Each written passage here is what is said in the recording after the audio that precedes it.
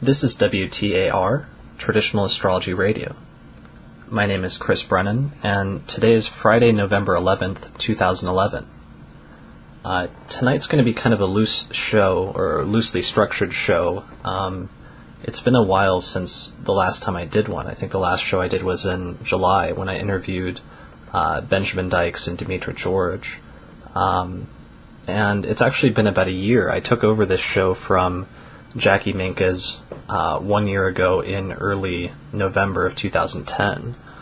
Since then, the number of shows I've done has been kind of spotty, basically because I've been busy with other things, and I'm still trying to get into the swing of, what sort of format I want this show to have, and how often I want to have guests versus how often I want to just talk and sort of do my own thing. So one of the things that I'm going to do most of tonight is just review some events and some things that have happened in the past year and sort of catch you up on what I've been working on, what's going on in the field of traditional astrology, and what are some interesting areas of research I've been exploring. So first off, I want to start the show on sort of a sad note, which is that in August, on August 18th, Alan White passed away. Alan, some of you will remember, I interviewed him for the very first show I did last December I think it was December 7th of 2010. Alan was a longtime member and associate of Project Hindsight. Alan had been a big proponent of Hindsight, and he was one of the people that really has been a force in promoting Hellenistic astrology for the past 15 years or so. Anyway, I had Alan on. He had been sick for some time, and he finally succumbed to his illness in August. I got a chance to fly out to visit him earlier this year in, I think it was March or April, and we spent a few days talking and going over his chronology and going through dates in his life, and I was able to write a lot of that down and record it. I actually posted an obituary for him in the NCGR newsletter, and I'll post a link to that, or a link where you can find that write-up that I did on the Traditional Astrology Radio website, which is traditionalastrologyradio.com. In the entry for this page, you'll see the link. I think you can also access it at solsticepoint.com under the entry for Alan White. Anyways, one of the important things about Alan that I wish more people knew about, that he doesn't get, I think, enough credit for, is that he actually played a really pivotal role in the revival of Hellenistic astrology over the past 10 years or so. Basically, there's this story that Demetra told me about a year ago, or a year and a half ago, where the first class of Kepler College, the accredited or school that was trying to give accredited degrees for astrology in Seattle, opened up and had its first year of classes from the fall or summer of 2000 until the spring of 2001. And in May of 2001, they had just finished their first year, and they timed one of their symposiums to coincide with the Northwest Astrological Conference, which takes place in Seattle every year in May. So at this conference, which all of the Kepler students were attending, the first year of this really important sort of project of this serious 4-year college for astrology had just finished its first year, and all of the students who were in that class were in attendance at this conference. Well, at this conference, Alan White had actually been dispatched by Project Hindsight, by Robert Schmidt and Ellen Black, to go to Seattle and set up a booth for Project Hindsight in order to promote what they were doing, and in order to sign people up for the translations or the subscription service for translations that they were promoting, as well as to sell CDs and other projects just in order to help support Project Hindsight. So Alan was at that conference. He was the guy that was there running the booth and trying to promote the project and talk about Hellenistic astrology. So as the story goes, as I've heard it from Dimitra and a few other people, one night at this conference, Alan was at the bar and he was talking to a bunch of Kepler students, and they were sort of all around in a circle or something at the bar having some drinks, and Alan was sort of regaling them with these stories about Hellenistic astrology. So the Kepler students have just finished basically an entire year of history classes, because the first year at Kepler was entirely history, starting with the Mesopotamian period, moving through the Hellenistic and medieval period, and then the Renaissance, and then finally the modern period. So they just got done doing an entire year of history, so they were fully sort of conversant in the history of the tradition, but they were not very conversant in the techniques, and Alan was really sort of talking up the techniques of Hellenistic astrology and talking up the technical and conceptual reconstruction that was done by Schmidt. So all of the students are apparently impressed enough or excited enough that they ask him to, or encourage him to give some sort of impromptu lecture right then and there that night.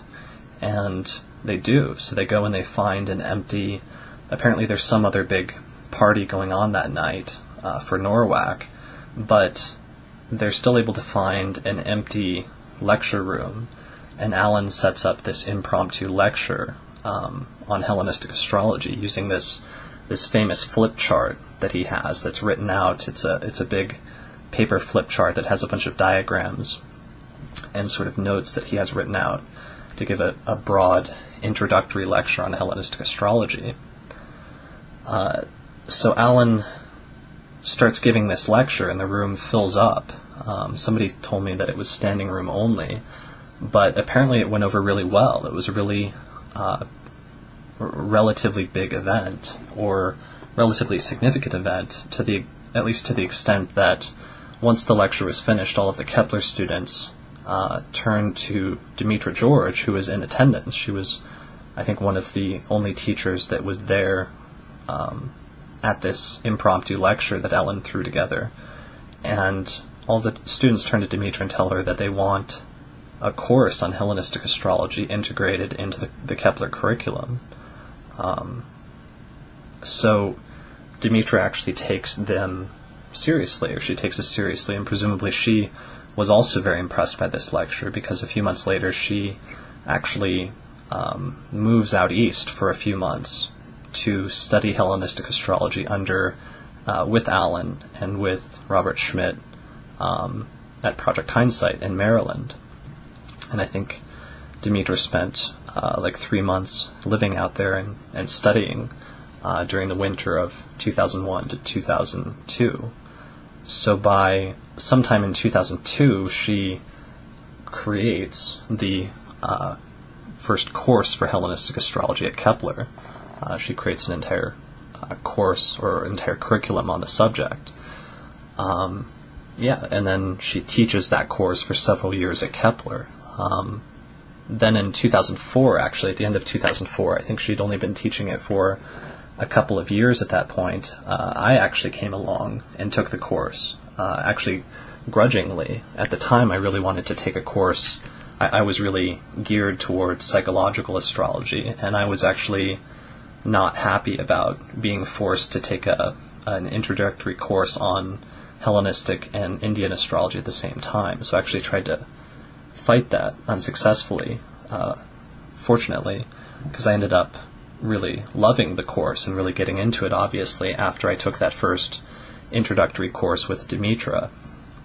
And the rest is history. So without Alan giving that lecture, that impromptu lecture that night at this little regional conference in Seattle in May of 2001, neither Demetra nor I would ever have gotten into traditional astrology or Hellenistic astrology in particular. Now, maybe we would have at some later point in time. That's kind of debatable, but certainly at the points in our lives that we got into Hellenistic astrology, that happened as a direct result of Alan. So, and to whatever extent that Demetra and I influence other people to subsequently take up the study of traditional astrology or of Hellenistic astrology in particular, we'll have Alan to thank as being sort of part of the link in that chain, or that chain of the transmission of the tradition. So I just wanted to mention that in remembrance of him, because although some people don't know it, he definitely, through that act alone, if not a number of other things he's done, he will sort of, live on and have an influence on the tradition from this point forward. So I hope people remember him for that, at the very least. You can go back and listen to some of his thoughts on astrology if you listen to that previous show that I did with him in December. So listen to it and let me know what you think. Okay, so the next topic is, the last time I did a show, it was Ben and Demetra and I talking about this conference that we were putting together for September, the conference that was being hosted by the American Federation of Astrologers titled Traditional Astrology in the 21st Century in honor of James Holden.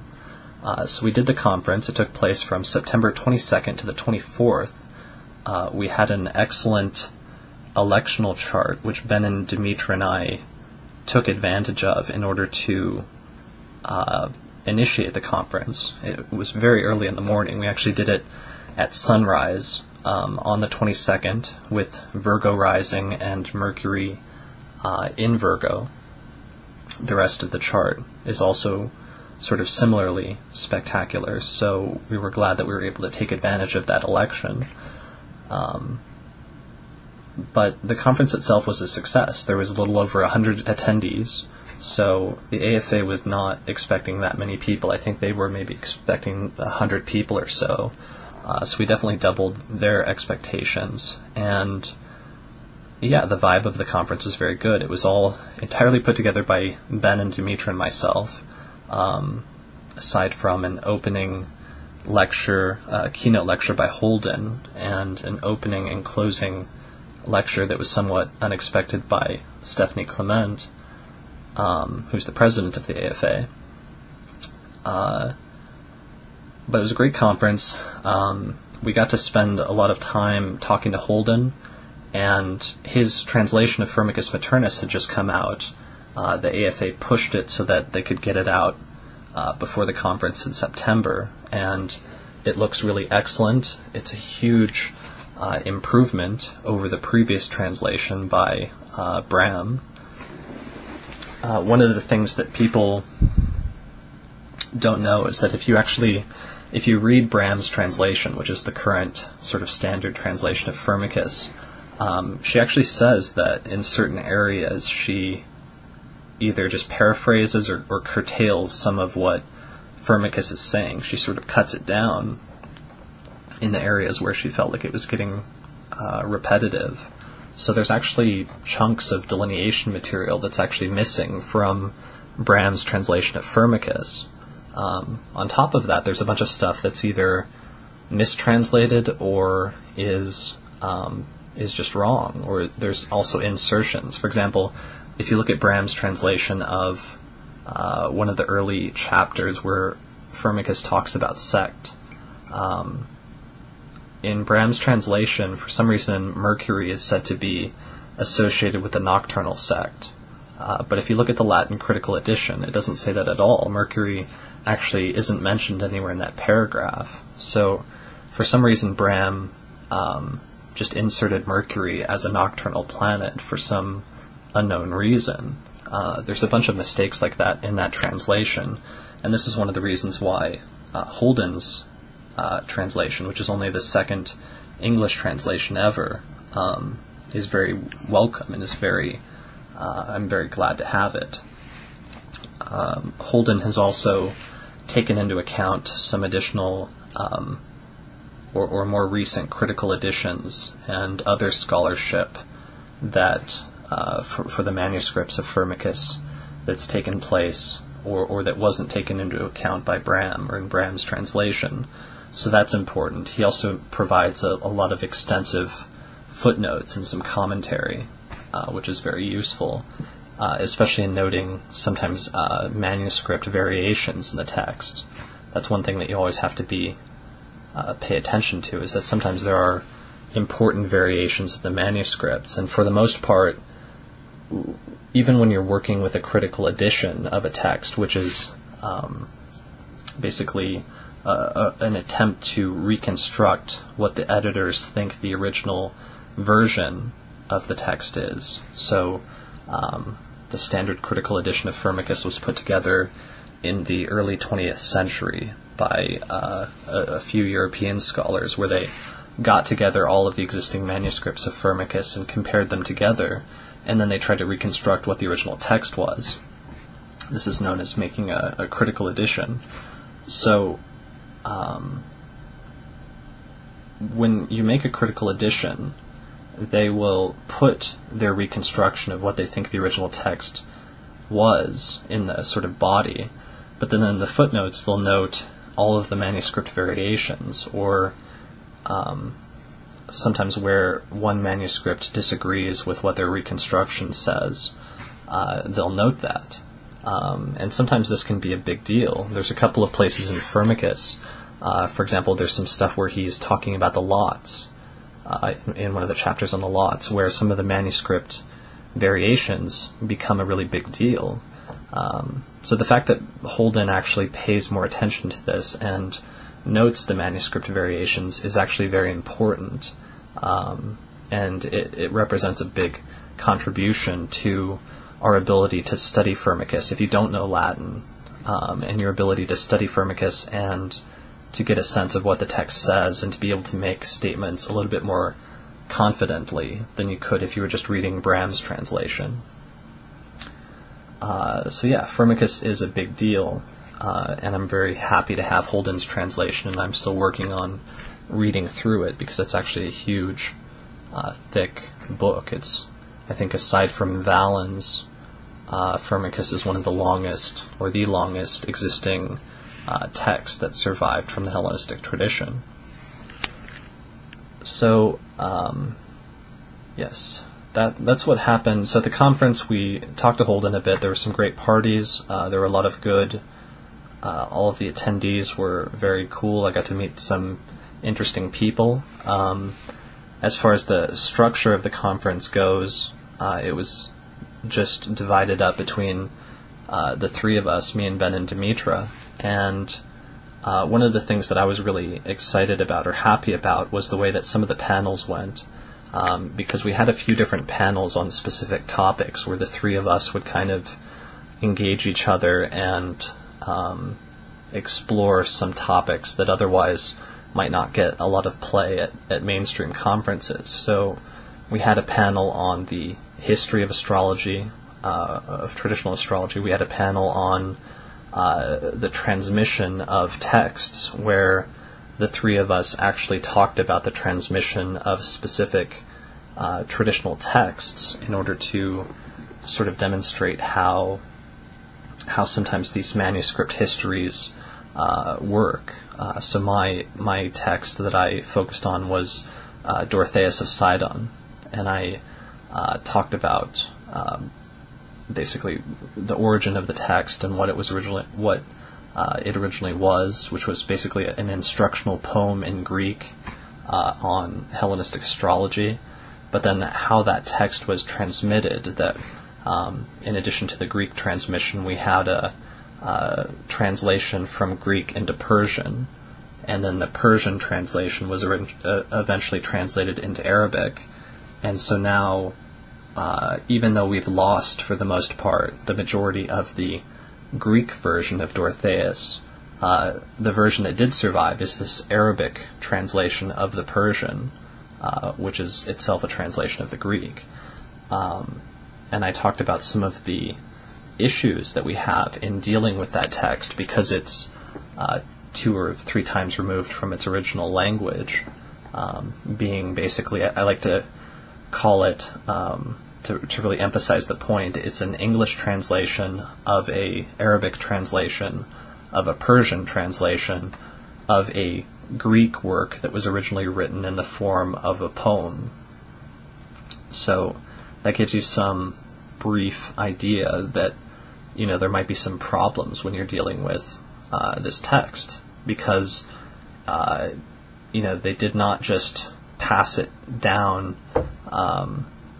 It did not get, I think I said at the conference that they didn't just email this text to us 2,000 years ago and it came to us today in some sort of perfect form or perfect translation.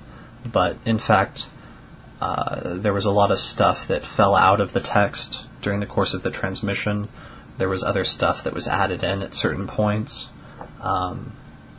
And there are mistakes in the text. So when you deal with Dorotheus in particular, although Dorotheus is just a good example of the broader phenomena of working with ancient astrological texts, you have to be careful and you have to have a certain amount of awareness of where the text is coming from and what you have to pay attention to when you're trying to learn something from it. So that was one of the panels, the transmission panel. We also had, obviously, a number of lectures. The first day was devoted to basic concepts. So we divided the 4 major areas of basic concepts in a horoscope or in a chart between the 3 of us. So one of us did planets, one of us did signs, one of us did houses, and one of us did aspects. And that was basically the first day. So I was very excited about that first day, my presentation on the first day, because I actually got to present the greater part of my reconstruction of the original Hellenistic aspect doctrine, which I actually just completed for the first time in June of this year. And I recorded a complete 7.5-hour lecture on this original Hellenistic aspect doctrine reconstruction for my online course on Hellenistic astrology. But at the conference, I actually presented this material publicly for the first time, this reconstruction. So the reconstruction is basically,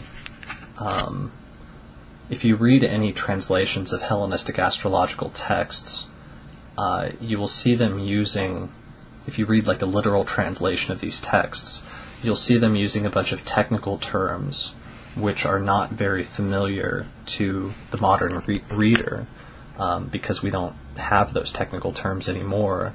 And usually the authors, when you read a Hellenistic text, they will take it for granted that the reader knows the technical terminology that they're using.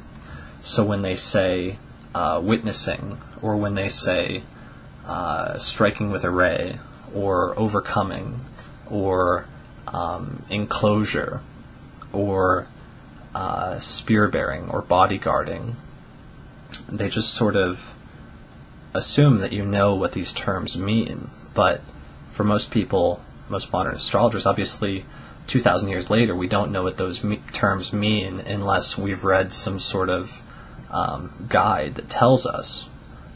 With many of the terms, if you just tried to infer what is meant by those terms, or if you tried to sort of backform it from just the delineation text, it's very difficult.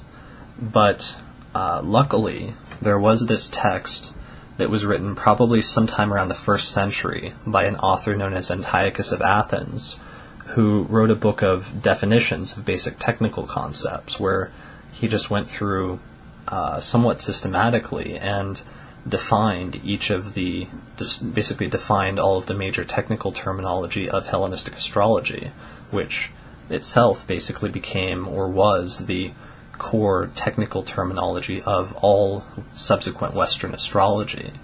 Almost all of our technical terms derived from this original technical terminology in the Hellenistic tradition. So Antiochus wrote a book of definitions where all of these terms are explicitly defined. Unfortunately, Antiochus's text did not survive. It wasn't transmitted in its entirety over the past 2,000 years. Instead, what we have is 3 later versions of Antiochus's text. We have a Byzantine summary of Antiochus, so some scribe, basically, or some astrologer in the probably medieval period or maybe earlier, went through and basically paraphrased most of Antiochus's definitions. But unfortunately, he was doing it kind of sloppily in places. So the grammar isn't very good. There's some things missing, and it breaks off about just a little ways into the second book. So it's not even a complete paraphrase of Antiochus's entire text. So we have that version. We have another version of Antiochus by the 3rd century Neoplatonic philosopher Porphyry, who wrote an introduction to Ptolemy's Tetrabiblos. And in this introduction, Porphyry took a bunch of Antiochus's definitions and sort of appended them to his introduction. This text is in pretty good shape, although it's not complete also, and it also has interpolations from a medieval astrologer from the 8th or 9th century. So there's stuff that's been inserted into it, so you have to be careful not to assume that those insertions are genuinely from Antiochus or from Porphyry. Then there's a 3rd version of the Antiochus definitions that comes from Rhetorius. Rhetorius took a bunch of the definitions and included them in his large compendium that he wrote sometime in the early 6th or early 7th century. But by the time of Rhetorius, not only had the tradition changed a bit, or it changed pretty substantially, so that some of the definitions of certain technical terms were being used differently, but even Rhetorius, in his attempt to sort of convey the definitions, he conveys many of them differently. He rewrites some of them, and it's not clear if it's because he was receiving them differently, or if he understood them differently, or sometimes it's almost like he's trying to rewrite them so that they make more sense. I almost think that that's what he was trying to do with, for example, the definition of paraloge, which I'm not going to go into now. But so anyway, so we have these 3 different versions of this original book of Antiochus. We lost the original version of the definitions, but we have these 3 later versions from the summary, from Porphyry, and from Rhetorius. And all of them have their own problems. Even when the 3 of them retain the same definition. So, for example, they all have a definition of, I think, striking with a ray. They don't necessarily have the same definition, so there'll be slight variations if you compare the 3 different versions of the same definition. Sometimes 2 of them agree with each other, sometimes all 3 of them agree, and sometimes none of them agree with each other. So, a couple years ago, Robert Schmidt was the first person who attempted to reconstruct the original set of definitions from Antiochus based on a comparison of all 3 of these different versions of Antiochus's definitions that have survived. And he published that reconstruction in the spring of 2009 as, I think it was titled Definitions and Foundations. And that was a really huge, sort of monumental piece of astrological scholarship. And it was very complex. It was very complicated even for people who are familiar with the subject and who are conversant in all the Hellenistic authors and the terminology and everything else, it was still very difficult to read. For those who are not familiar with it, it was almost impossible, and I know a lot of people's eyes glazed over, and many people didn't realize the significance of what Schmidt was attempting to do with that reconstruction. Even fewer people were capable of judging whether or not his reconstruction was correct, because, like I said before, many times the different definitions disagree. So there's a certain point where with some of the definitions you have to make a judgment call, or you do actually have to infer things or to reconstruct what the original definition was, to sort of take the pieces and put them together in order to try and create a complete picture of what the original set of definitions must have been in this lost text. So Schmidt attempted to do that. What he came up with was a very complicated, almost convoluted reconstruction, which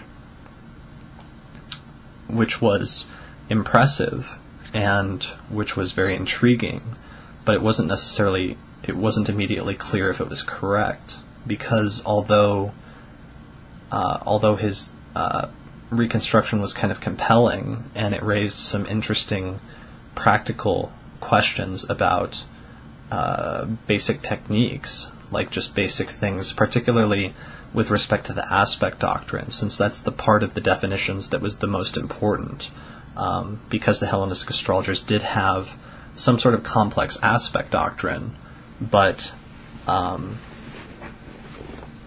it's very difficult in the Antiochus definitions, or it's somewhat difficult to fully piece together what that complex aspect doctrine was.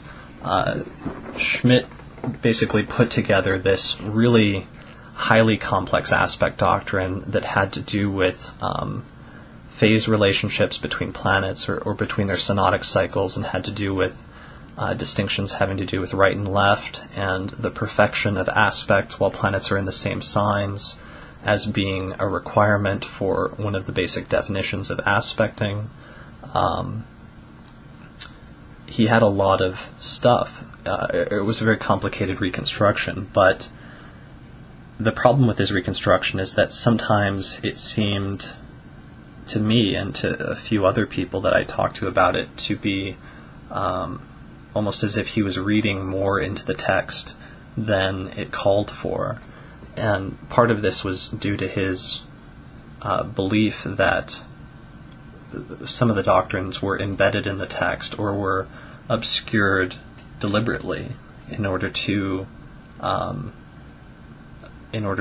keep the material hidden in some way. Anyway, so Schmidt came up with this highly complex aspect doctrine, but I didn't know, and Dimitra didn't know, and Ben didn't know, and many of us didn't fully know if Schmidt was correct in his reconstruction. So a year ago, Ben and Dimitra and I got together and we worked on, Dimitra produced a new translation of the relevant definitions from Antiochus that dealt with the aspect doctrine, and we worked together on those definitions and coming to our own unique understanding of them. So we tried to start from square one and to try and do basically the same process that Schmidt went through in comparing all the definitions together and trying to reconstruct the originals. But we tried to do that process on our own to see if we would come to the same conclusion that Schmidt did. And in the end, we didn't. I think by the time we were finished with our week-long study session together in Oregon last August, we definitely realized that we had come to a very different conclusion about what the fundamental aspect doctrine was in Hellenistic astrology than Schmidt did. But it took a few more months after that point. Into the early part of this year, I continued working on the reconstruction until I finally felt like I had it and I understood what the original aspect doctrine was. And it was still a highly complex aspect doctrine. They had both, while it's true that they did have sign-based aspects, and there's actually a very interesting rationale for sign-based aspects that has to do with the affinity between signs, the affinity between the properties between the signs, such as gender and element and modality. And there's a sort of philosophical rationale there. They also had a very complex degree-based aspect doctrine that had to do with applications and separations and aspects that were inferior versus superior, and a number of other things. So it was actually a very complex aspect doctrine, but it wasn't quite as complex as, or as convoluted as Schmidt's reconstruction of it was. So I finished that in June and recorded. It took an entire 7.5-hour lecture to lay it all out, but I felt, and I still feel very confident in that reconstruction, and I think that I got it right. And I think that it's more true to the texts, and it's more true to when you first read the texts and read what they seem to be saying. I think that my reconstruction and the reconstruction I did with Ben and Demetra is more true to what the text says, but it also has some interesting implications, or there were some interesting points of interpretation, one of which I'm still working out the full implications. The most interesting thing is that there's this one definition, which is the definition of maltreatment. And maltreatment is a special set of 7 conditions, which 7 conditions which are capable of corrupting or fully debilitating, in the most extreme sense possible, a significator or a planet in a chart, and rendering that significator fully, let's say, afflicted, to use the more modern term. These 7 conditions of maltreatment are kind of interesting because we're familiar with some of them, but some of them we're not. One of the ones that was interesting for me is that, and this is a point where my reconstruction differs from Schmidt, and I'm interested to hear what other astrologers think of this, but basically one of the definitions of maltreatment is when a planet is in an adherence with a malefic. Now, adherence is defined elsewhere in the Antiochus definitions as an applying conjunction within 3 degrees. So one of the definitions of maltreatment or affliction is being in an applying conjunction with a malefic within 3 degrees. So the question here is, does that mean that you have a malefic that is applying to another planet, so the malefic has to apply to the other planet, or does that mean that another planet has to apply to the malefic? So basically, do you need a faster-moving malefic applying to a slower-moving planet, or do you need a faster-moving planet applying to a slower-moving malefic? In Schmidt's reconstruction, it's actually, and this is a problem because this can't be worked out purely on textual grounds. My understanding of the 3 texts is that one text seems to indicate that it goes one way, another text seems to indicate that it goes another way, and the third text can be interpreted to go either way. So it's not something that can fully be worked out on textual grounds alone. Anyway, so in Schmidt's reconstruction, he says that it's a malefic that has to apply to a planet in order for the planet to be maltreated. In my reconstruction, it's actually the opposite. The way I understand this definition is that it is that maltreatment by adherence occurs when a faster-moving planet applies to a slower-moving malefic. Now, the problem with Schmidt's argument is that if it has to be the malefic applying to the planet, then that will never happen in the vast majority of cases, because the malefics are slower than almost all of the other planets. So that's definitely true in the case of Saturn. So because Saturn is so slow, is the slowest of the visible planets, there'll never be any situation where Saturn can apply to another planet. So basically it would render that definition of maltreatment or affliction as being completely pointless. However, if my reconstruction is correct, and it's a planet applying to a malefic, then that means that every planet, every visible planet, can be afflicted or maltreated by Saturn, because all of them are fast enough to run into Saturn. On the other hand, there's certain combinations, like most of the planets can be afflicted by Mars, because most of them can apply to Mars, but Jupiter, for example, is so slow that it cannot apply to a conjunction with Mars on its own. It's not fast enough to do so. So that means that, at least according to adherence, according to a conjunction, that Mars is incapable of afflicting or maltreating Jupiter. So it creates some interesting sort of complexities when you start thinking about these notions of application and separation, and which planet is applying to which, and which planet is the faster moving planet versus the slower moving planet, and so on and so forth. There's a bunch of other little nuances like that when it comes to these complex definitions of maltreatment and its the other rule that goes hand in hand, which is bonification, which is the set of conditions, which are the 7 set of conditions in my reconstruction, where planets are able to have their significations affirmed, rather than the other 7 conditions of maltreatment, where the significations of planets are negated.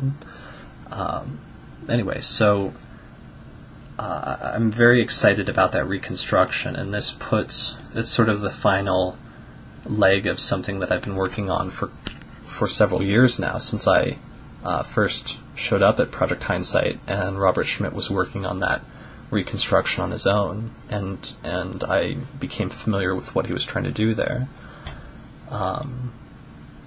So I presented that lecture for the first time at the conference, and that was a portion of the larger lecture that's available in my course. And I think in the next few months, Dimitra and I are going to work on trying to finish her translations of the aspect definitions and writing a commentary on that, and then hopefully publishing that sometime soon. So look forward or keep an eye out for that. What else happened at the conference? I guess that's it for the conference. I gave a talk on horary and zodiac releasing. Dimitra gave a talk on direct timing by planetary periods and ascensional times, and Ben gave a talk on solar returns and annual perfections, I believe. This was all in the second day. So the first day was basic techniques. The second day was advanced timing concepts. So the conference was a huge success. It was a success not just for traditional astrology, but also for the AFA. I mean, the AFA really put on a good conference, a well-organized conference, and I have to give them a hand for doing that, because I think it definitely puts the AFA back on the map when it comes to hosting astrological conferences. And it was also a big turning point, I think, for the history of traditional astrology. I think that traditional astrology has been doing rather well for the past couple of decades in the UK, because they had kind of a head start with the Lily movement that started in the mid-1980s with Olivia Barclay and Jeffrey Cornelius. But here in the US, I don't think that the traditional movement has been as strong or robust. I mean, to some extent it was in the mid-90s. It was getting there with Project Hindsight and a lot of the excitement and the steam that was built up over that. But a lot of that was lost, or I mean, not completely lost, but there was a lot of fragmentation of that when Project Hindsight split up when Hand left and when Zoller left during the later part of the 90s and early 2000s. And then even more recently, Project Hindsight was coming back, but now they've become a little bit more obscure again in the past year or two. It feels like there's been a lot more fragmentation, and that traditional astrology hasn't fully caught on yet as a sort of mainstream pursuit or mainstream group or tradition or I don't know, just sort of astrological group like Indian astrology is. The Indian astrologers have their own conferences and they have their own schools, or like the evolutionary astrologers who also have their own conferences and get-togethers and have their own schools and certification programs. It's not really, it doesn't strike me that it's really the same for traditional astrology in North America yet, but I think after this conference we're starting to see that happen, that I can really see now for the first time in the next 5 to 10 years traditional astrology becoming more of a force in the astrological community. So I think that conference will be a turning point in that, and we definitely, I think, inspired a lot of people to go out and start working with the tradition and focusing on the tradition and sort of taking it to the next level. So that was the conference. But aside from that, I haven't been doing a lot of shows this year. I did the interview with Alan. I did the interview with Zoller, Robert Zoller. I did an interview with Austin, Ben, and then I did the interview with Dimitra and Ben together in July. But that's pretty much all I've done interview-wise when it comes to this show for the past year, and I apologize for that. I've basically been working on a lot of other stuff, such as the Antiochus aspect doctrine that I just spent a while talking about. I've also been doing a lot of work on other areas of Hellenistic astrology, because I'm trying to basically get my book together that I've been working on for several years now and get that published, but it's forced me to really spend some time focusing on specific areas. One of those areas, I spent a few months doing a translation of, working on my Greek and doing a translation of Chapter 1 of Vedic Valens, the significations of the planets, and exploring the different interpretations of each of those significations, because if you compare different translations of Book 1 of Valens, you'll see that every single translator comes to almost every other word of the significations of the planets in that first chapter of Valens can be interpreted in different ways, and sometimes you have to make a judgment call in order to try and decide what you think Valens actually meant. So I actually worked on a translation where I gave a single translation, the body of the text, explaining what it probably meant, or what I thought it meant, primarily, but then listing in footnotes all of the different possible interpretations for each signification, so that you can sort of get the full range of meaning that seems to be implied by the Greek term. So I spent a lot of time working on that, just those significations of the planets for Valens. I also spent a lot of time, I spent a month or two working on the doctrine of the four elements, earth, air, fire, and water, and their association with the signs of the zodiac. So, most people don't know this, but there's a big issue there from a traditional standpoint. There's an issue in the tradition that I don't think a lot of people have fully wrestled with yet. And the issue is basically this, that the majority of Hellenistic astrologers whose works have survived don't mention or talk about the four elements, the four traditional elements, within the context of the signs. They don't seem to associate the elements with the triplicities at all. So if you pick up Ptolemy or Firmicus for the most part, or Manilius, or Dorotheus, and read their texts, you'll read the sections where they're talking about modality or quadruplicities, like cardinal, fixed, or mutable, or they're talking about the gender of the signs, or they're talking about the domicile rulerships, or what have you. When you read that, basically, you'll see all those qualities they associate with the signs, and something that's conspicuously missing is the elements, earth, air, fire, and water. Now, they do seem to associate the triplicities with certain directions, like north, south, east, and west, but Ptolemy and some of the other Hellenistic astrologers never talk about the elements within that context. The first author who seems to talk about them is Vedius Valens, and he's one of the only Hellenistic astrologers that explicitly and somewhat extensively talks about the four elements in connection with the triplicities.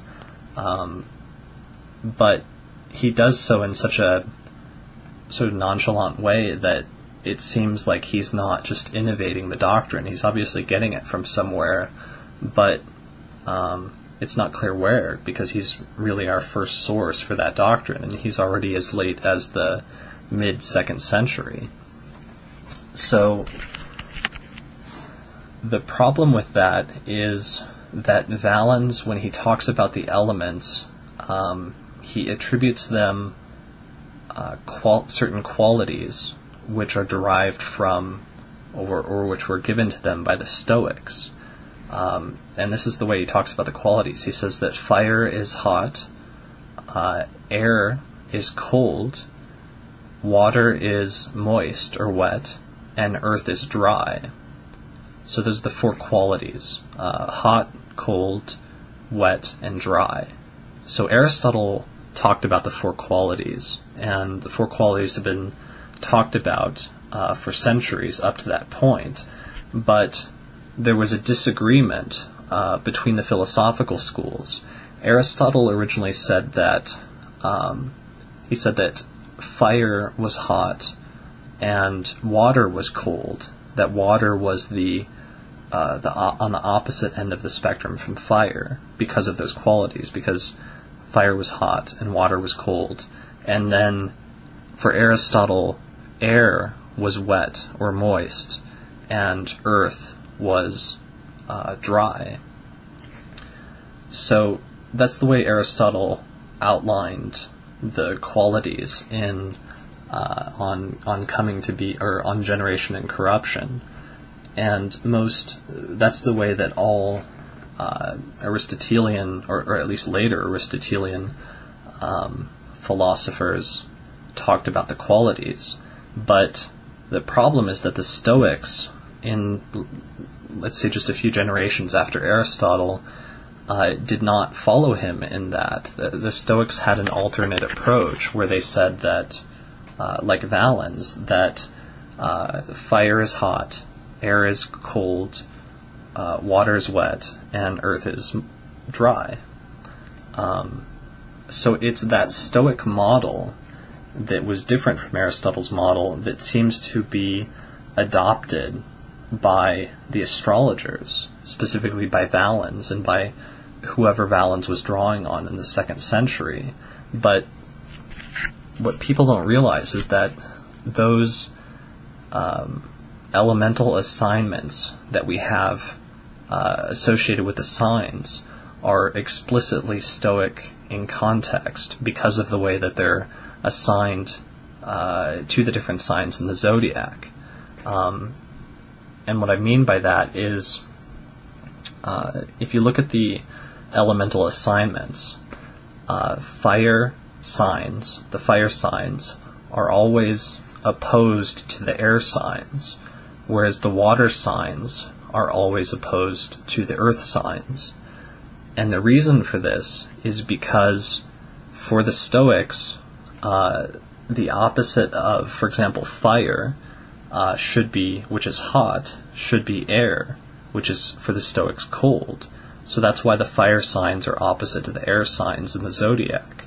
On the other hand, for the Stoics, water is wet, and its opposite, or the contrary quality, is the dryness of earth. So that's why all of the earth signs are opposite to water signs in the zodiac.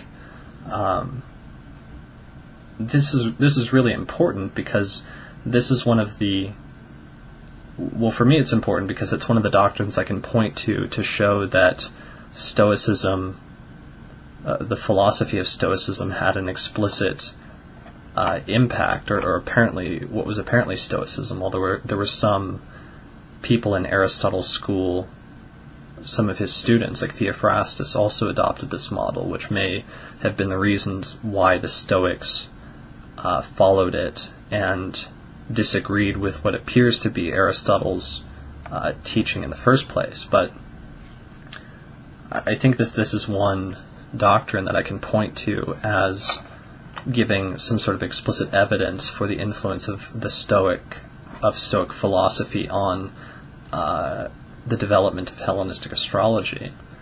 The only question is basically when this doctrine got incorporated and why some of the astrologers aren't aware of it or don't incorporate it. I can understand why Ptolemy might not incorporate it, because Ptolemy seems to have more of an affinity for Aristotle, and therefore he wouldn't necessarily want to adopt this other Stoic model of associating the elements with the signs, because it would have been in conflict with the Aristotelian model. And that's actually my main point here. That's the main issue that I was working on for a month or so over the past year, which is that Ptolemy's, at some point in the medieval period, basically, the temperament doctrine that was developed by Ptolemy and Galen was sort of fully developed into medical astrology, specifically focusing on the temperament theory, that each person has a sort of predominance of 1 out of 4 temperaments, and that the temperaments, or a person's temperament, is based partially on the influence of the planets and based on their birth chart. So a person's predispositions and their personality and their characteristics and everything else is influenced by their temperament, or is denoted by their temperament. Anyway, but the problem here basically is that some people associate the Aristotelian qualities with the 4 elements. But basically what I want to point out at this point is that that does not work within this context, because the way that the elements are assigned in the zodiac only makes sense within a Stoic context. And so if you want to use the 4 elements as they're instituted, as they've been instituted for 1800 years now, you have to use them in a Stoic context, because they aren't set up in a different way. They're not set up in an Aristotelian way. Basically, if you wanted to use them in an Aristotelian context, you would have to reassign the elements so that instead of the air signs being opposite to the fire signs, you would need to put the water signs in opposition to the fire signs, and you would need to put the air signs in opposition to the earth signs. Now, I can't really see anyone advocating that, or actually doing that, but if you're not going to do that, then basically you need to be very careful about just applying or assuming that the Aristotelian qualities are appropriate, at least when you're applying them to the signs of the zodiac. So that's kind of a complicated issue, and that was kind of a sort of poor presentation of it, but some of you will sort of understand that if you're a little bit familiar with the doctrine of temperaments.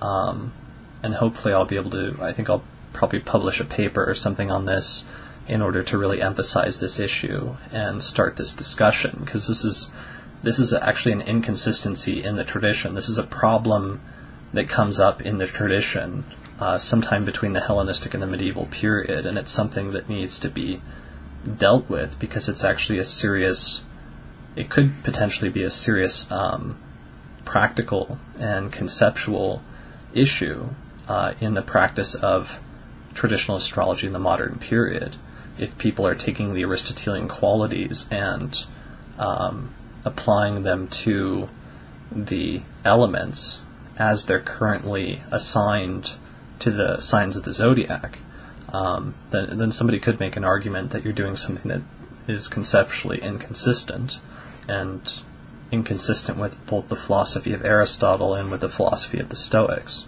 So it just doesn't necessarily make sense.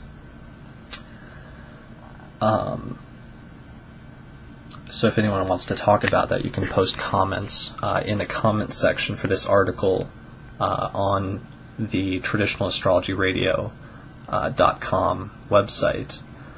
So that's one issue that I was working with a lot over the past year, and I've been trying to hammer out.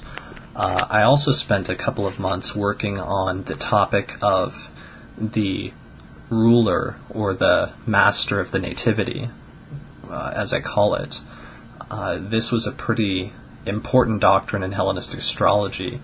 Some of it got passed off into the medieval tradition, I think, with concepts like the almutin of the figure, I think is what Zoller calls it.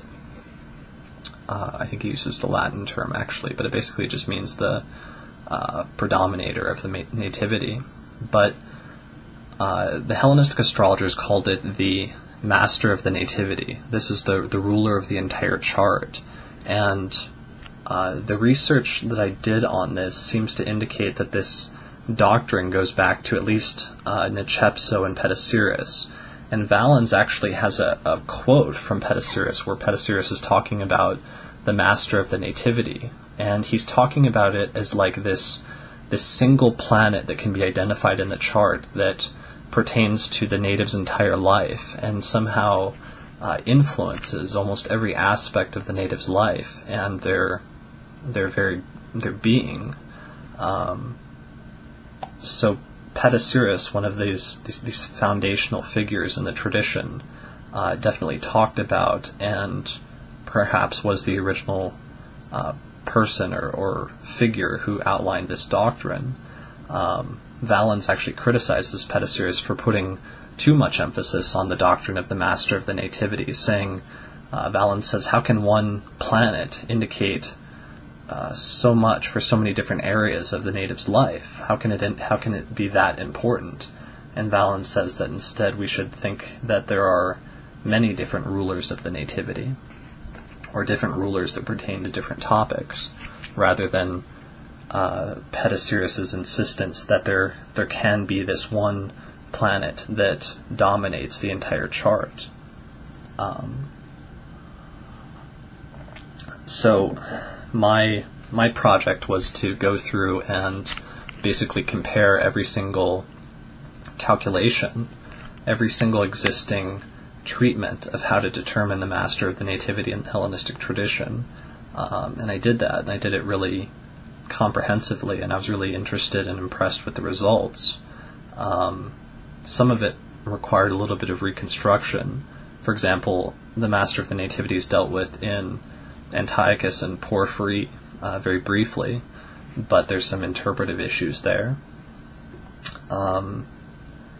There's also some issues where Ptolemy doesn't fully deal with the subject, because it's kind of complicated, because it's tied into the length of life treatment, because the length of life treatment involves one of the planets that's usually one of the key potential candidates for the master of the nativity, which is the bound lord of the predominator. So the predominator is usually one of the luminaries, if it is well placed in the chart. And by well placed, usually they mean angular and of the sect in favor.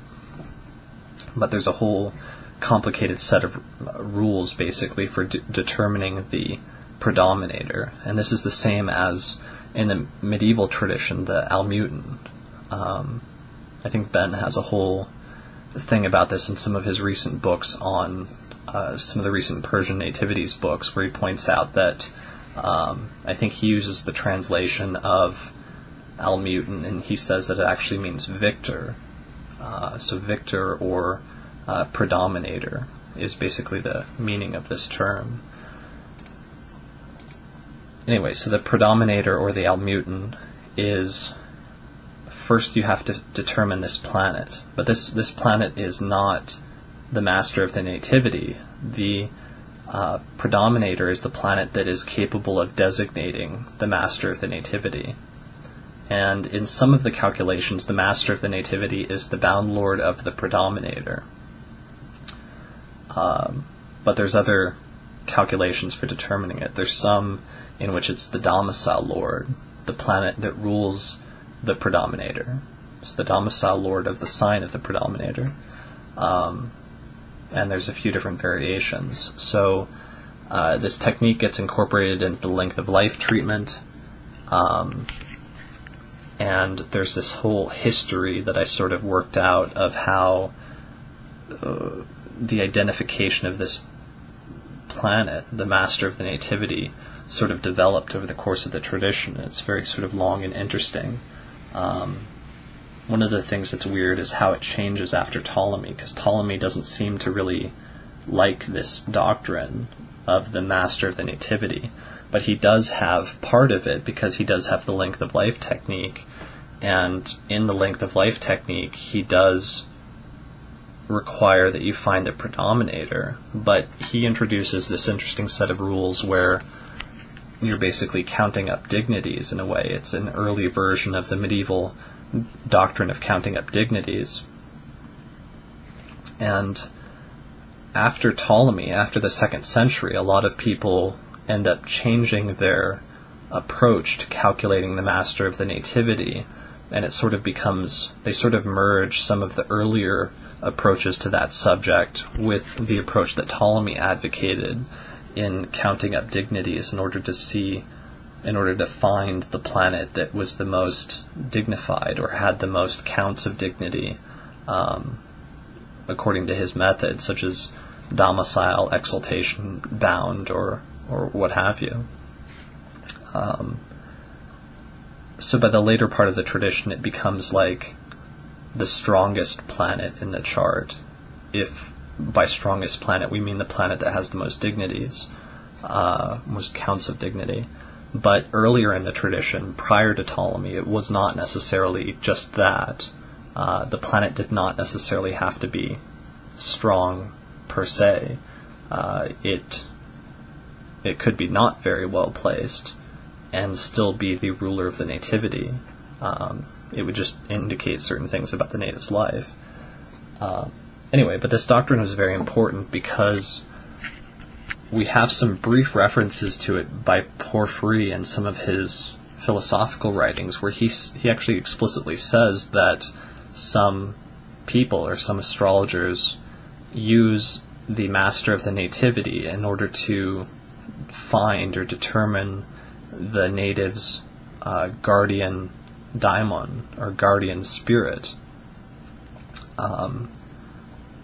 So there was a specific purpose for this doctrine, and it actually becomes interesting the way that happens, or the way that that's described, because other philosophers like Plotinus talk about how the guardian daimon influences and has this huge effect on the life and on shaping the life and on the personality and on enforcing the native's fate, in a sense.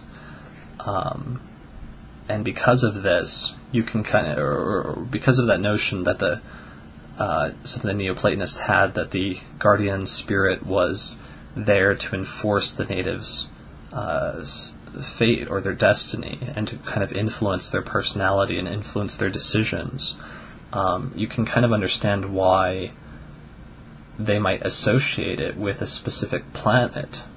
What it becomes is if you have, let's say, Mars as the master of your nativity, then you have this planet or this spirit or something that's associated with this planet that's constantly egging you on and pushing you in a certain direction. Let's say if it's Mars and Mars is poorly placed, it's pushing you in a direction of being, assertive or aggressive or violent or what have you. Whereas Saturn might be pushing you in a much different direction. So it's interesting that this doctrine of identifying the guardian spirit becomes associated with this notion of identifying the master of the nativity. And there's some other interesting discussion in Iamblichus, another Neoplatonist, where he actually says that the purpose of finding or identifying the master of the nativity is to do some sort of propitiation ritual in order to ask or make a request to your guardian spirit to sort of get it on your side and to sort of make a request to it in order to break free of your own fate and to sort of liberate yourself from, from your destiny or from your fate, which up until that point the guardian spirit or the guardian daimon is supposed to be an enforcer of, or someone who's forcing you to stick to that. So there's some really interesting philosophical and metaphysical background behind this doctrine, but it's very much rooted in practical techniques. I mean, the Hellenistic astrologers had some practical methods, some concrete methods for determining this important planet in the chart, and that's one of the things that I was very much focused on in the past year, which led me to neglect other things such as this show. So hopefully I'll be able to maybe do a separate show at some point to sort of expand on that topic and actually talk about some of the different algorithms for determining the master of the nativity. But for now, I think I've been going for about an hour and 15 minutes with this show, so I think I'll start to wrap it up. I am going to be giving a lecture and a workshop in San Francisco next week, which will be, I guess the lecture is on November 17th, 2011, in San Francisco. So if you're in the area, please stop by. I'm actually going to be giving a lecture on,